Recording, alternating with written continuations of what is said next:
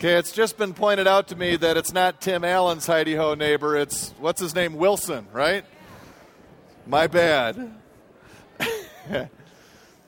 As you find your seats again, please open your Bibles to Exodus chapter 4. Exodus chapter 4. And as you recall, or even as you skim over right now, Exodus 3 and 4 in your Bibles, last week we saw how God finally convinced Moses to return to Egypt to partner with God in setting the Israelites free.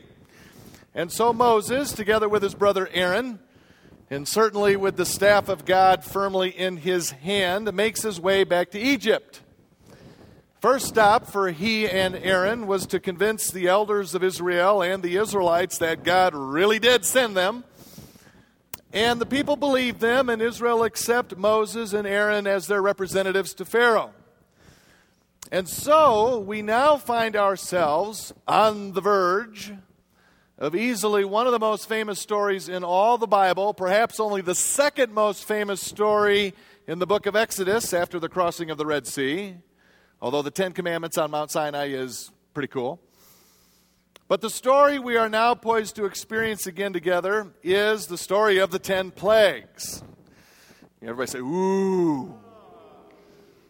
But before we dive headlong into the story of the 10 plagues next week, I need this morning to help set us up for that story. There's an important piece, I think, that will help us better appreciate what is and what is not going on with the 10 plagues. So let's set up the story of the 10 plagues. One theological center of Exodus, and really of all the Bible, is the choice that God presents to all people, all time, everywhere, to choose whether or not to serve Him. Indeed, if you've been here with us any of the past several weeks, then you know that I've been suggesting to you that one way to look at Exodus, at least, is Exodus is about making His case to Israel then, and God making His case to us again to choose to serve Him. Whom will you serve? Is the question I've been asking us, and I'll continue asking it right throughout this series. It is sometimes taught that the Old Testament is about the people of Israel being asked, whom will you serve? And the New Testament is about Gentiles being asked, whom will you serve? And while there is some merit in this distinction between the Testaments, it really isn't the complete story. And that's because in both Testaments, God gives the choice to all kinds of people, Jew and Gentile. In the New Testament, for example, it's often missed or brushed over that Paul is called to bring the choice of choosing Jesus not only to Gentiles, but also to Israel.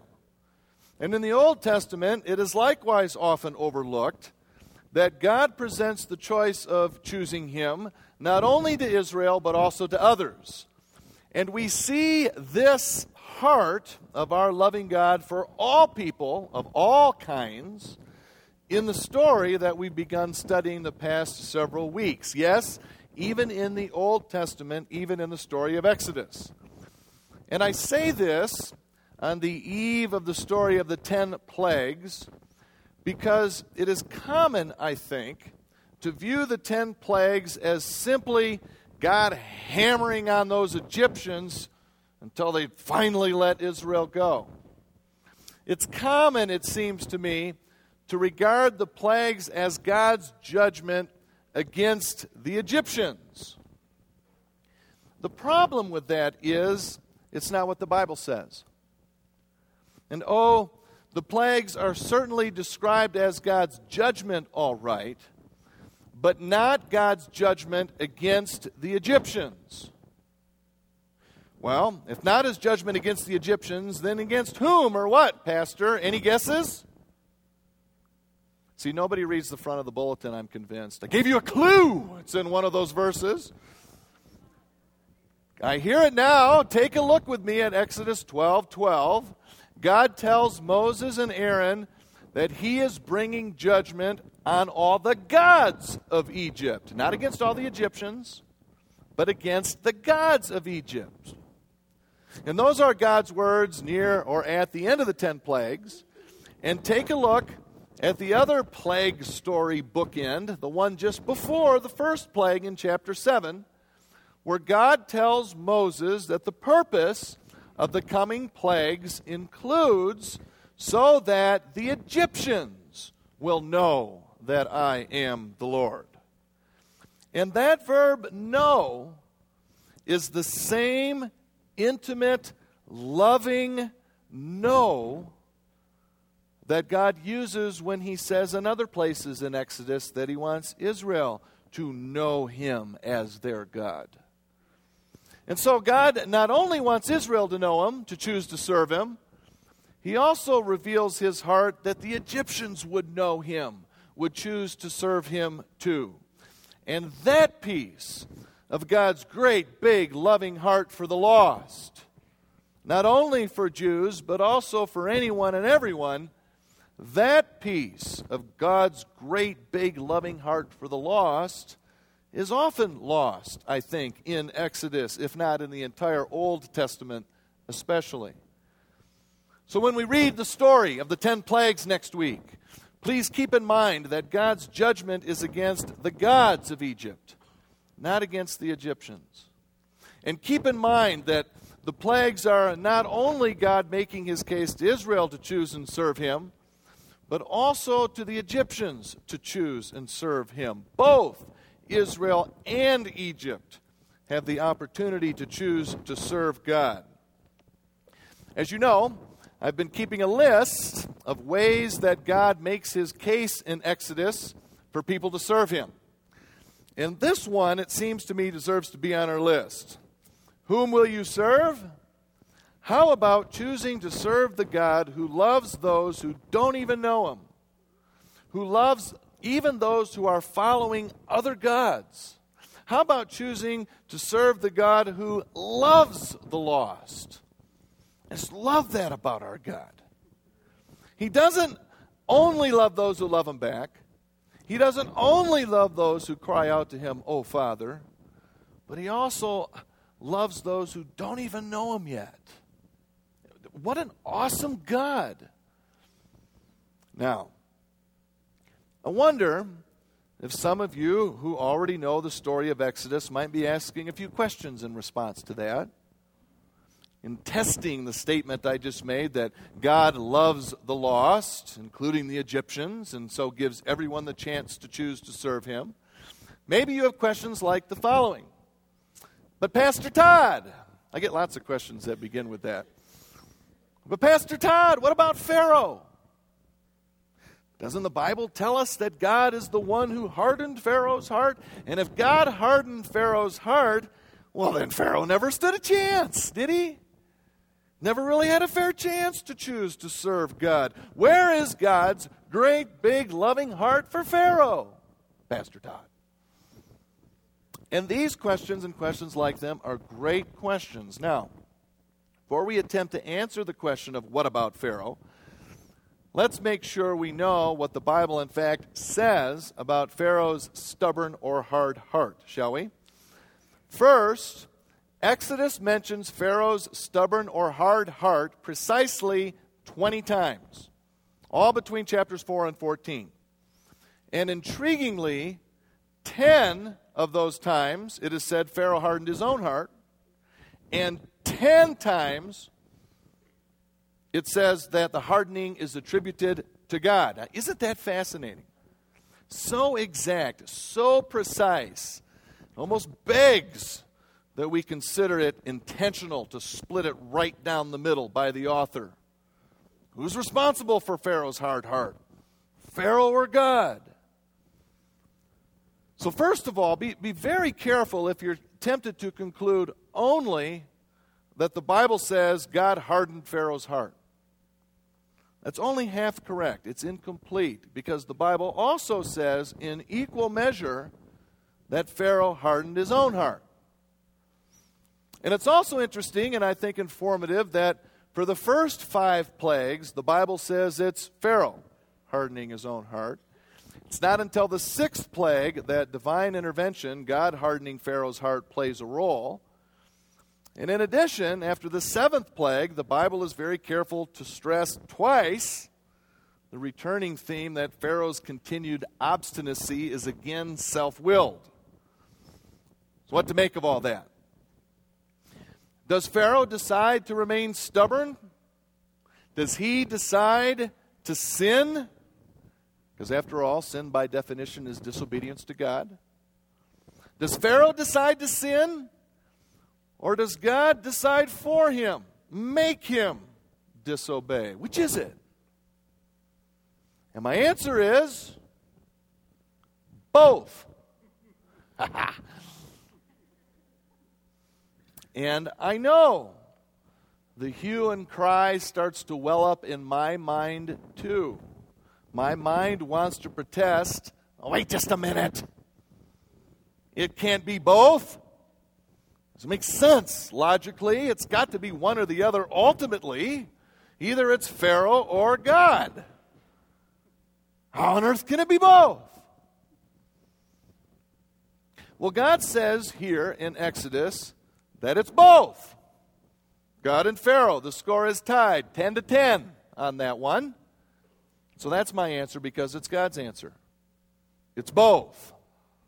Now, you theologians among us today are already just now realizing that we are stepping into the same theological quagmire between Calvin and Arminius, aren't we?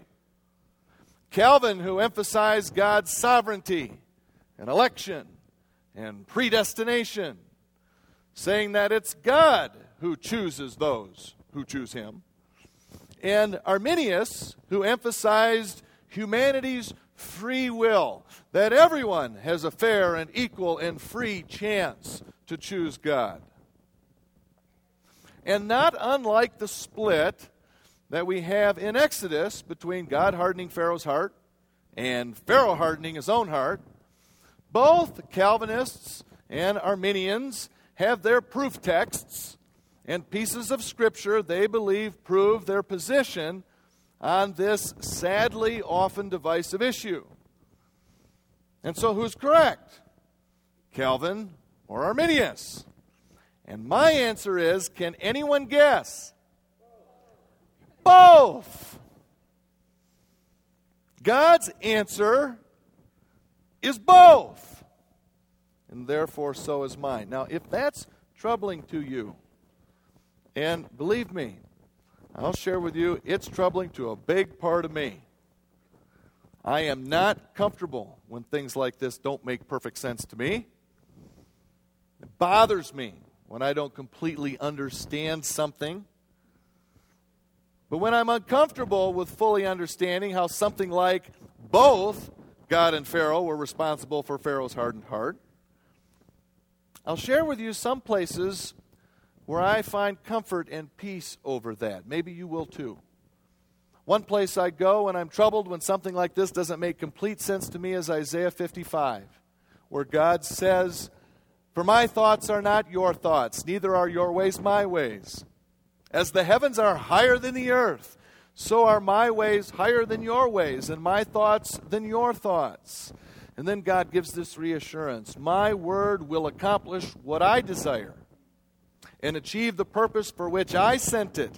And you will go out in joy, and be led forth in peace." Or how about Ecclesiastes 8, where the author tells us, "No one can comprehend what goes on under the sun. Despite all his efforts to search it out, man cannot discover its meaning. Even if a wise man claims he knows, he cannot really comprehend it." And if you want a New Testament passage for comfort when God makes you scratch your head, how about Romans 11, where Paul finally throws up his hands in trying to figure out just how precisely both ancient Israel and today's Gentiles are saved. Paul finally just goes, "Pfft." It's a paraphrase. And he sings a song. Did you ever notice that at the end of Romans 11? He's like, well, the Jews didn't know, and then we knew, and they're supposed to be jealous, but don't you call the... He's like, just ties himself up in this intellectual knot, and finally he just goes, pfft, and he sings a song. I just love it. And guess what the song sings? Here's how it goes. Oh, the depths of the riches of the wisdom and knowledge of God. How unsearchable his judgments, and his paths beyond tracing out. Who has known the mind of the Lord, or has been his counselor? Who's ever given to God that God should repay him? For from him and through him and to him are all things. To him be the glory forever. Amen. And then he moves on to something else. And after all that, if you're still troubled when you don't completely understand how something theological, it just seems impossible to you, if you still don't understand how it can possibly be nevertheless true, you can go where I go when I really need to hear it. And that's back in the Old Testament. Job chapters 38, 39, 40, and 41. Don't worry, I won't read them all. Job 38 through 41, where God really takes Job to task in 4 long chapters for thinking he's got God all figured out. And where Job finally says twice, once when God takes a breath in the middle, and then again when God is done speaking, Job says, wow, you are indeed great. I think I'll stop talking now. Oh, be careful, my friends, of limiting God in the box of human reason. Reason is not God. It's a valuable window into God, but it is not God.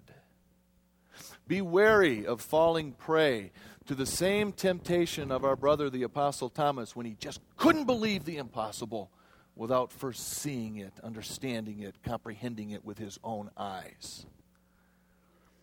So how on earth can it be both God and Pharaoh hardening Pharaoh's heart? How on earth? I don't know. It just can't be. But how in the kingdom of God? It cannot. It only can be. It is. Even if I can't figure it out to my complete satisfaction. God is God, not me.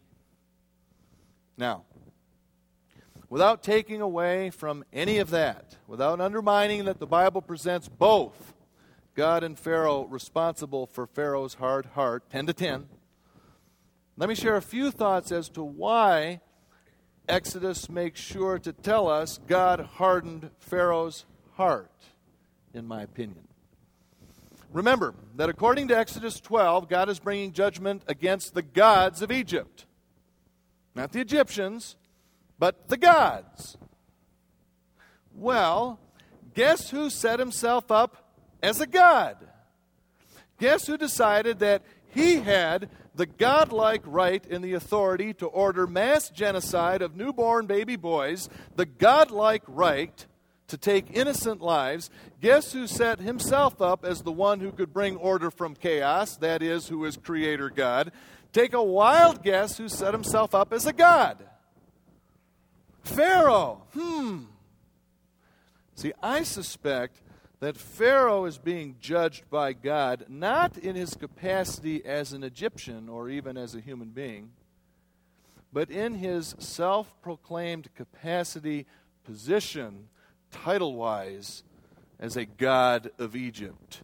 And so when God hardens Pharaoh's heart, God is passing judgment on Pharaoh's status in Egypt as a god.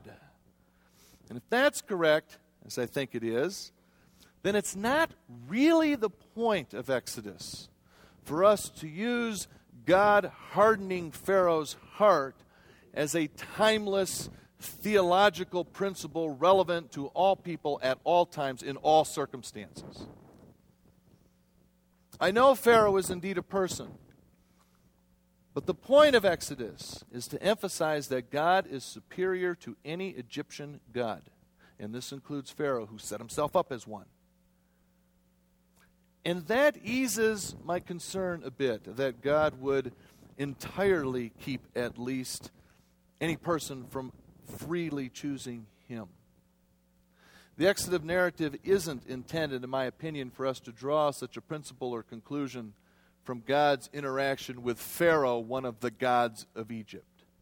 Now, it's interesting to note here that according to ancient Egyptian religion, when an Egyptian died, including Pharaoh, they would be judged by the gods. In Pharaoh's case, judged by his fellow gods. And here's where it begins to get fascinating, because the judgment process would be to weigh the heart of the now dead Egyptian. You'd weigh the heart against a feather in what they called a balance of truth, and you'd weigh it in order to determine what kind of afterlife the deceased would receive. I've got a picture of one of these balances of truth. That's that cross-like thing toward the left center. Do you see it? On the one end, on your left, is a little clay jar, and that contains the heart of the dead Egyptian. And on your right, on the other side of that scale, is the hieroglyphic for a feather. Now, if the heart ended up being heavier than the feather, then the deceased is in a world of hurt. Because if the heart was too heavy, the deceased would be judged a sinner and cast to the goddess Amunet, the devouress. Now, 3 guesses what Amunet, the devouress, would do to the deceased's heavy heart. You see Amunet. She is, you see those 2 dog-like creatures underneath the scale? The one on the left is Anubis, the god of the underworld. He's carefully doing the weighing. But the one on the right, who's crouched on haunches, kind of has the crocodile face with all the teeth. That's Amunet. And she's looking very carefully at all the hieroglyphics as they're determining, measuring this Pharaoh's work, in this case of this papyrus, as to whether or not his heart is heavier or lighter than a feather. And she's hoping, against hope, that heart's heavy, because then she gets a heart dinner. Seriously. She'll go over there and she devours the heart. I think I've got another picture that shows one of these too. These things are all over Egypt. Now you see Anubis is still underneath the balance of truth. And then way to the right, you see half of Amunet. See her? It's got that same kind of long crocodile. And she's watching very carefully, wants to go eat that heart out of that jar if Pharaoh's heart is too heavy. And you'll find this depiction of judgment at death all over ancient ruins and papyri in Egypt. So, if it's heavy, they're in trouble. If the heart, however, is not heavier than a feather or lighter than a feather, then the deceased would receive the righteous reward of eternal life, according to Egyptian mythology. Now, here's where it gets even more interesting, I think. In the 20 times that Pharaoh's hard heart is mentioned in Exodus, 3 different Hebrew words are used. In English, they all get translated the same way: hard, or sometimes stubborn. But here's the thing. One of those 3 Hebrew words is kaved. Go ahead, you can speak Hebrew in the assembly this morning. Say kaved. And kaved, get this, literally means heavy. So, the Bible calls Pharaoh's heart in refusing to let Israel go heavy. If we were living at the time the story of the Exodus was first told, or the time it was first written, and we understood Egyptian mythology surrounding judgment in the afterlife, then when we heard that Pharaoh's heart was heavy, we would understand that he was being judged. And failing miserably, he was being judged a sinner, which is exactly what God says he is doing to the gods of Egypt. He is judging them, including Pharaoh.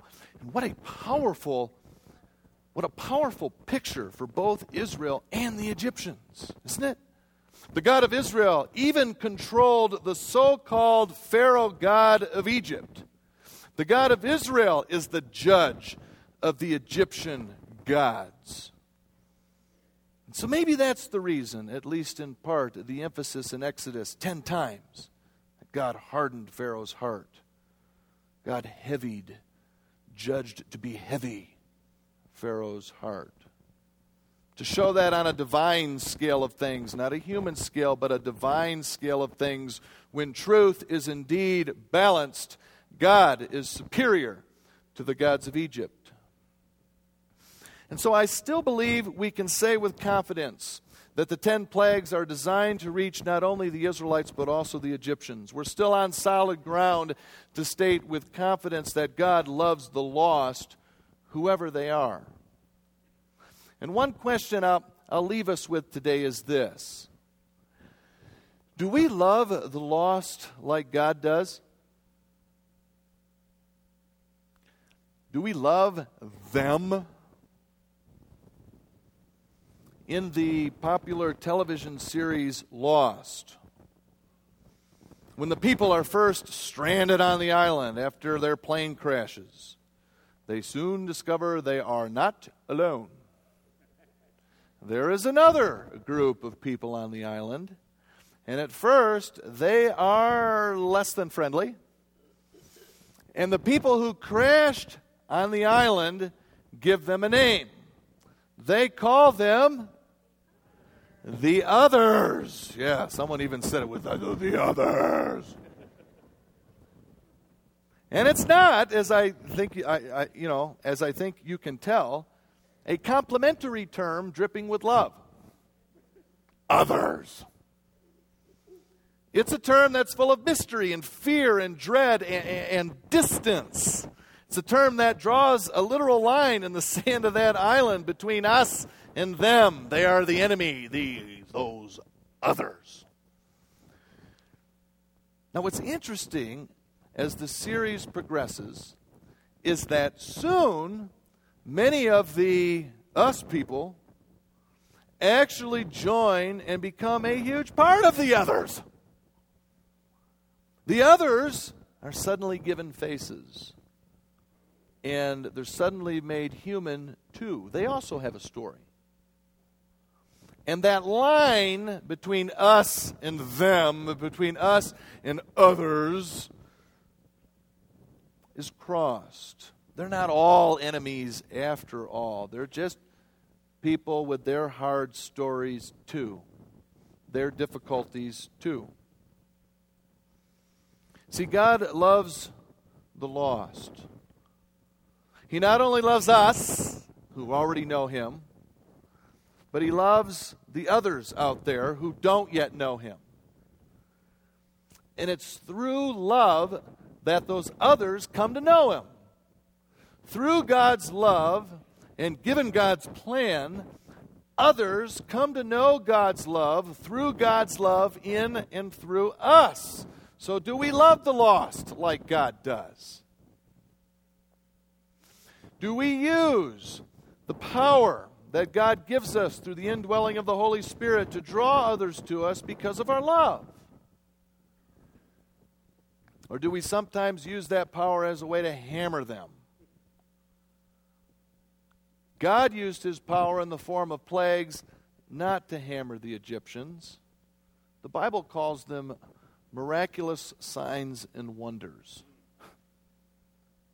And He did those miraculous signs and wonders so they would see His power was greater than the gods of Egypt, so that they too, even the Egyptians, might freely choose to serve Him over Egypt's gods. Jesus' command to love even our enemies is not the first time God shows up with His love for the lost. That same principle is right here in Exodus as well. Do we love the lost like God does? See, if God makes His case for people to choose to serve Him by loving the lost, shouldn't we too? Shouldn't we also make the case for people to choose to serve God by loving the lost? And how should we love the lost, do you suppose? Well, We can start, I think, by being a friend to someone who doesn't know God. That could be a real challenge, can't it? I know it's a challenge for me. When I thought about it this past week, I tried to write down a list what friends I have that I'm pretty certain at least don't know the Lord. And there weren't many on that list. And they were almost all lawyers that I used to work with. There's a joke in there somewhere, I'm sure. Big surprise, right? Oh, there are plenty of Christian lawyers out there too, as you know. But ask yourself right now, just honestly, ask yourself this question. Do you have at least one friend that you help out, make time for, listen to, do loving things for, that you don't believe knows the Lord? Okay, don't look at them.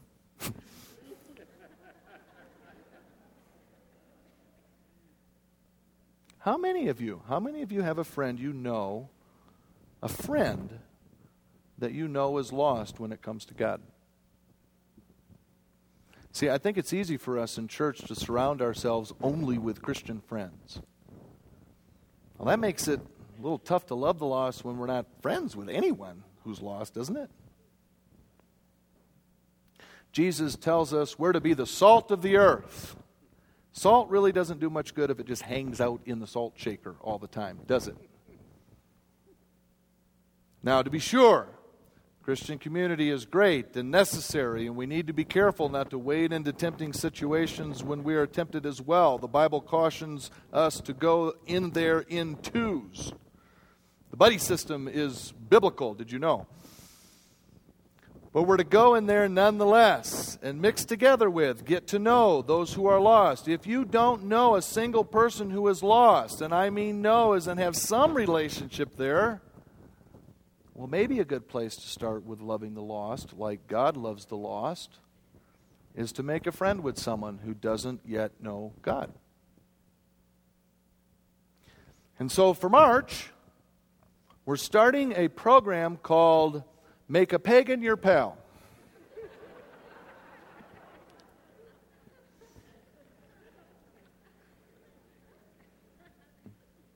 An alternate title is Hug a Heathen.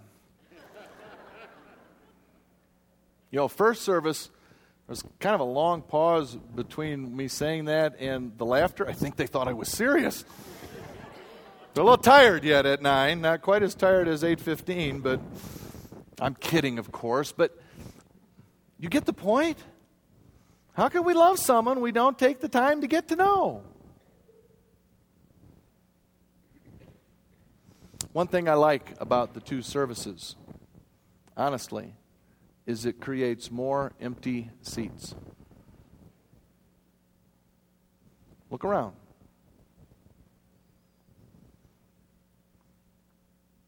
Because each empty seat might have someone sitting in it someday. What a loving thing to do, to ask someone to come and sit in that seat. And I'd like you to see, every time you come in, whether at 9 and 10:30, I'd like you to notice the empty seats. I'll do all I can too. We're doing all we can as a church too. But you know, when it comes right down to it, this is your duty. This is your call. You're in a much better position in many ways. I'm wondering if each of you will commit, if half of you committed to find one person. If you have that one person who is lost, or just find someone you think might be struggling or hasn't gone to church or hasn't, and say, hey, you want to come next week and hear this story about the 10 plagues? Maybe they'll want to come and hear about the 10 plagues.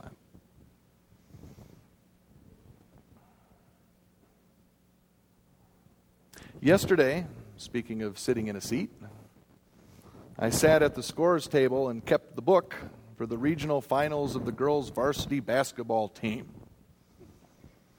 Our school, Front Range Christian, was up against an entire county, some county high school. And I had the very lovely experience of having all of those county fans packed in the stands behind me. And boy, I heard some of the most colorful color commentary on a basketball game ever. And it was nonstop. And a couple of things hit me as their words were hitting me. One was, I sometimes yell at the refs and get too loud at sporting events too. And I need to stop. I kept thinking, wow, do I sound like that too? And second, since it was yesterday, the sermon was very heavy on my heart. Although I need to be careful with that English expression now, don't I? Where is Aminette going to eat my... Yeah. But I was sitting there thinking, okay, God loves these people too. And I don't know whether or not they're lost. Maybe some of them were, maybe. But to me, they were others. So I was thinking, okay, God loves these people too, but do I love them right now? I was kind of hoping a plague would come on them. But and it was a real challenge for me to find empathy for them, given the way they were acting. And, our fans, I'm sure, that challenge too, beginning with me, and maybe they felt the same. But I'm sitting there feeling, I'm having a hard time loving these guys. And the third thing I thought was, you don't want to mess with some people from these outlying counties. But then, after the game, I had a chance to talk with a few of their players. They were typical teen girls, and they're all giggly and laughing and pushing each other around in the hall by the locker rooms. I was standing there waiting for our team to come out because I know the seniors especially were devastated. It was a really tough loss. Great, close game, and just a tough loss. And it's their last thing, so I just wanted to say a few words of encouragement. So I'm hanging out in the hall, and so I said to their players, hey, ladies, great game. It was a blessing to see you play so hard. You really earned this win. And it was really fun because they looked at me standing there in my purple Front Range Christian shirt. And for just a second, it's like, is he serious? Is he mocking us? Do we trust him? But like most kids do, kids, teens are great this way. They only paused a second and they said, hey, thanks. Tell your team they played really well too. It could have gone either way. So I'm standing there. So I asked one of the seniors. I remember she was a senior from the program. Hey, what are your plans after graduation? And you're a really good player. Are you going to go play in college somewhere? And she went off chatty about her plans for college. And then she asked, what do you do? And I said, I'm a pastor. And then I got that wary look. That look that I hate as a pastor, but I understand it. That look that kind of goes, oh. And then she starts noticing, where did my friends go?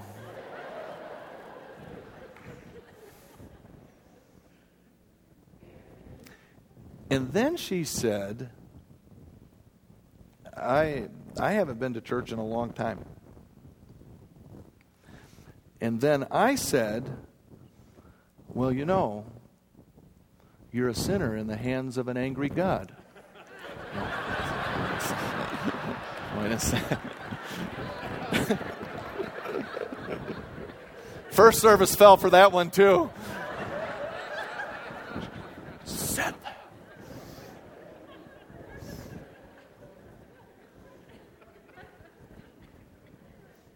That's a joke, just for the record.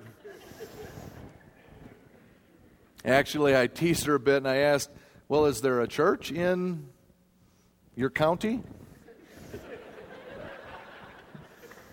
And she flashed this relieved, brilliant smile. And I should maybe go there again sometime. And I said, yeah, maybe you should. And we laughed a bit. And then we chatted a bit more before she said, hey, she said, great to meet you. I got to go find my mom. See you later. started back to the gym. And so I stood there again, alone in the hall, and I smiled because I made a friend. Now, maybe she already knew the Lord. I have no idea, so I don't know whether she's lost. But to me, at least, she was an other. But now she isn't anymore. Because now I got a face and a name, and I know a little about her and she about me. And you know what? Suddenly, I could very easily find love for my new friend. You know, God was very patient with Egypt. He left his people there in bondage for 400 years. Now, the slavery portion might not have been that long. But they were there in Egypt for 400 years. I wonder why God left them there so long. Maybe hoping they would rub off on the Egyptians. God took his time with 10 plagues. I mean, he could have just had one big nuclear bomb plague. Boom! Wipe them all out and Israel goes free. Been much more efficient. But he didn't. Why not? Instead, 400 years of his presence through Israel, and then 10 drawn-out plagues. Some suggest, maybe best guess, over a period of 9 months, although it's a wild guess. Bible doesn't say. But the point is, God gave Egypt a long, long time to get to know him through his people, and then through his miraculous signs and wonders, what we call plagues. Maybe God's patience, consistent with Exodus 12:12, is because he wanted the Egyptians to know him as Lord too. Are we as patient with the lost? Do we take that kind of time with people we consider others? Shouldn't we? Whom will you serve? How about serving God, who is big enough, loving enough, patient enough to love the lost? And when this God who loves the lost asks us to be like Jesus, to be like him, when you choose to serve him, God is asking us to love the lost too. Whom will you serve? If your answer is God, then are you ready to love the lost like he does? Let's pray. Father in heaven, we thank you again for this beautiful day. And Father, we know that you know how easy it is for us to become smug in our knowledge and relationship with you. And how even subconsciously, unseen, pride starts to grow. That we're in the family of God over those who are not yet in, or who are out, or who are others. Oh, Father, may we be captured by your amazing grace throughout the Bible and Scripture, and throughout the experience of you in and through your church throughout millennia. May we capture your same love for the lost. Humble us if we need to be humbled, to be able to appreciate and empathize with and feel genuine care and compassion rather than simple irritation and dismissiveness when someone who is an other offends us.